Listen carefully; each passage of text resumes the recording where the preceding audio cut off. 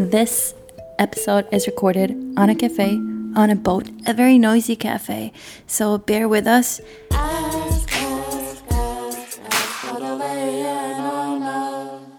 Second season, Red Coast Contemporary. It's a sound of the sea. We're still in a boat with Ask Adelaide and Anna. Yep. And we have a new guest who maybe would like to present herself.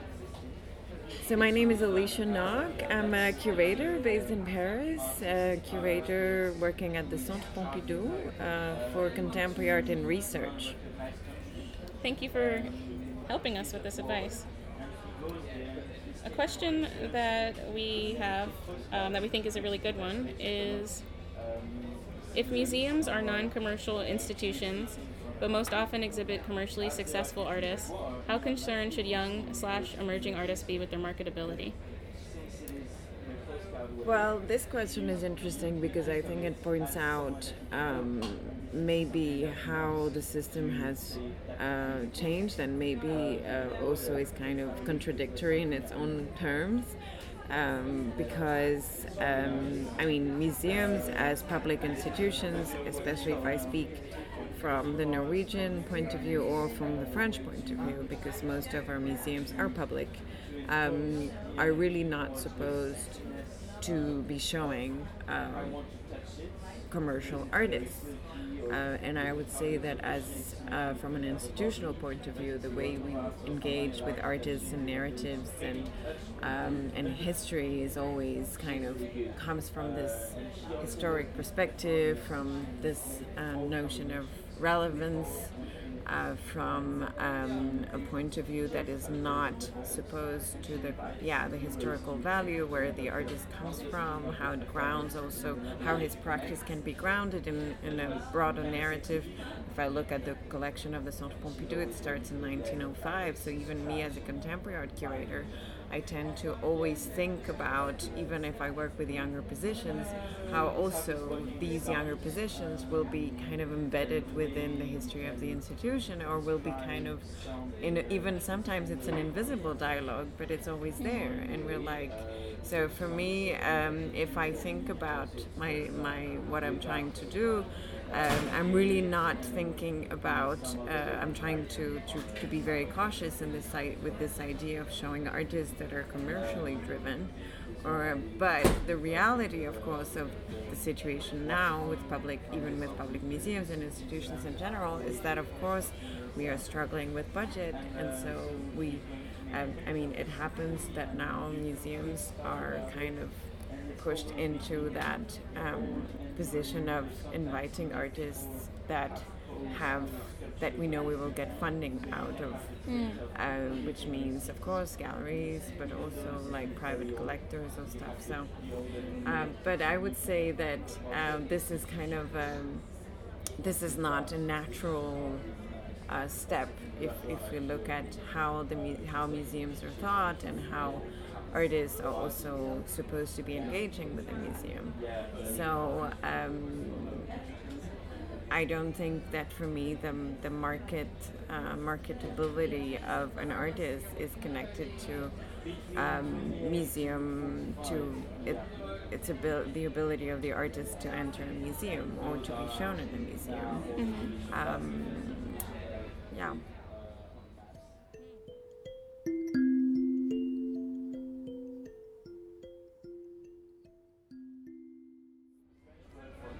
So if I would try to make this into an advice for the artist asking, it would be like it's the museum's problem in a way.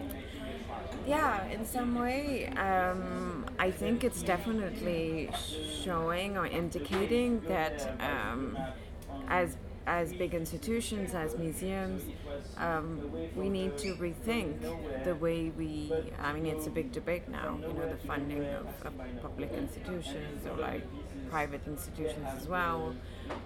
But I think it's definitely a problem that has to be dealt with by the institutions themselves, in terms of like to be able to maintain this kind of freedom of just to be able to engage with the artists that are the most relevant for the museum itself, for what it means historically, what it means, in terms of, socially as well, in terms of, how also the practice can educate people, because that's what public museums are meant for. First and foremost, it's not meant to be able to talk to a small elite of people, even though we know that in fact, in reality, that's what happens. If I look at France, 30% of French people will never step into a museum, so that's kind of a big number. Yeah. But at the same time, so we have to remember that a museum, especially because it's public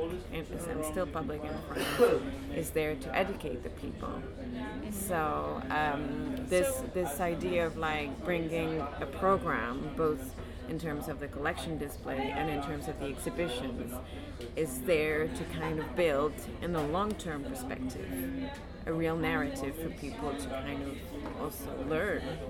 So for young artists that want to be a part of that narrative, hope to be a part of that narrative someday, would your advice be just don't worry about this kind of market thing and focus on what you're trying to say? It's just, I tend to always say that, now the way the art world is kind of framed is very hard, in the sense that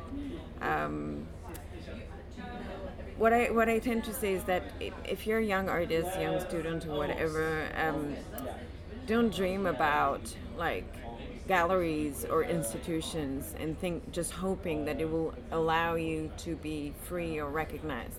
It's like those are places and spaces where you have to compromise as an artist. Because there are a lot of limitations. I mean, in museums you have bureaucracy, you have very slow and a lot of safety rules and no money. I mean, it's a lot of constraints. Yeah. And galleries is another amount of constraints as well. So it's like it's important to engage with these things, because that's how the thing is framed. The system is framed now, but. What I always tend to say is that, just remember that besides this, if you're an artist and you have your own personal quests, you have to create those kind of uncompromising spaces.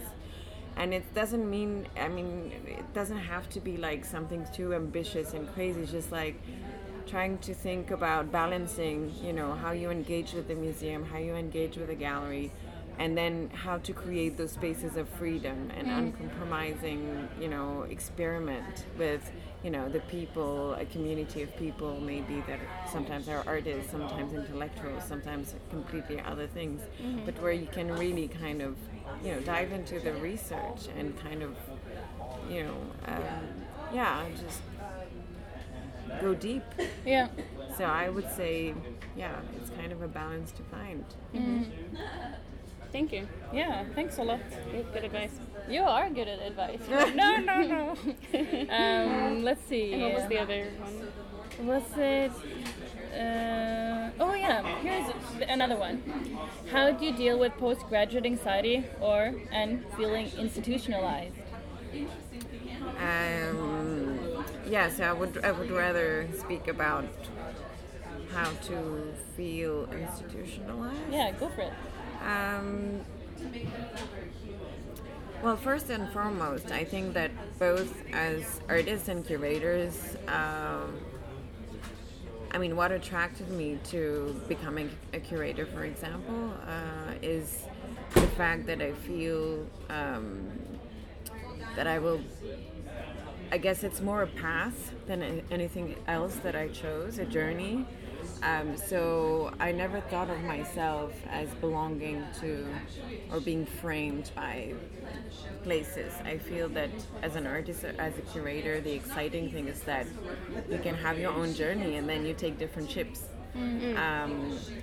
But it's definitely an issue, like especially since I'm a national curator, I'm an official curator, and I'm working with public museums in France. So I'm definitely tied to, well, not only a name, but also kind of a broader system of like a public public services in France, what it means to be a civil servant in a country that has values, and of course those big government values translate in the smaller institutions. So you definitely feel like you have to deal with this kind of frame which is there.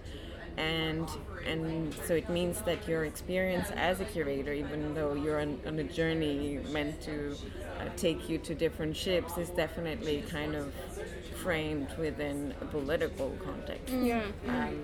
So it's definitely something that is not an easy thing. It is a challenge to try and understand how to articulate your own personal experience as, doing this job, which is of course a job, but which has, kind of sometimes moving criteria, and especially working with artists is something that makes you grow and change and always question yourself, which is kind of this fascinating aspect of what it means to be a curator and engage with people that kind of also help you self-reflect and just change perspectives. But at the same time, how to articulate that personal path and what it means to be a curator in itself with a political frame and political values that are that you also belong to, being a museum curator in a certain context. Do you have some specific strategies you've used yourself in this journey? Well, for example, I when I arrived at the museum, so that's 4.5 years ago, I realized I had very specific kind of, areas of endeavor, and that I wanted to, for example, to focus mostly on non-Western narratives and start kind of a real strategy towards Eastern Europe and contemporary and modern African art. And I realized I also had to find tools for that. That would be the tools that would allow me to kind of get into this as quickly as possible. And there's of course at the museum we have an association of the friends of the museum, which is then more flexible also than the museum. And so very quickly I thought to try and collaborate as much as I could with them, and so I'm the only young curator, so I would become the curator for the young patrons group, and start proposing acquisitions coming from those regions, so that also I could also educate these young patrons and kind of help them discover a total scene or different types of scenes that of course they were not aware of, and slowly I was also able to create this African group dedicated to African acquisitions. So that was, and same thing with Eastern Europe. So I was able to kind of articulate this kind of personal endeavor and initiative with the broader political frame of the institution. And of course, this kind of personal endeavor kind of resonates with broader political statement in France in terms of trying to address very late though our colonial history, for example. If I speak about what I'm trying to bring into the museum in terms of African narratives, as I'm really focusing on grounding contemporary positions into the art in the continent from the movements that were created around the independence of African countries. So for me, bringing younger artists from Africa has to start with 60s and 70s art movements in Nigeria, in Senegal, in different places where that would allow me then to have those younger positions framed and grounded to have a context. in history. So to sum up what you said, basically, if you're in an institution, there's restrictions and things that can constrain you, but at the same time, you can use those Exactly, the as sources tools. as tools to create new programs. Like Exactly. we collect work. We have this young curator, young what is it? Patrons Young group. patrons group, and to work within that system to educate people. Exactly. To gather interest in expanding. Like, So there's always a way to kind of, I mean, it's always interesting to realize that even if you're in a very constrained structure, there's always a way to kind of turn the constraint into something that can be productive.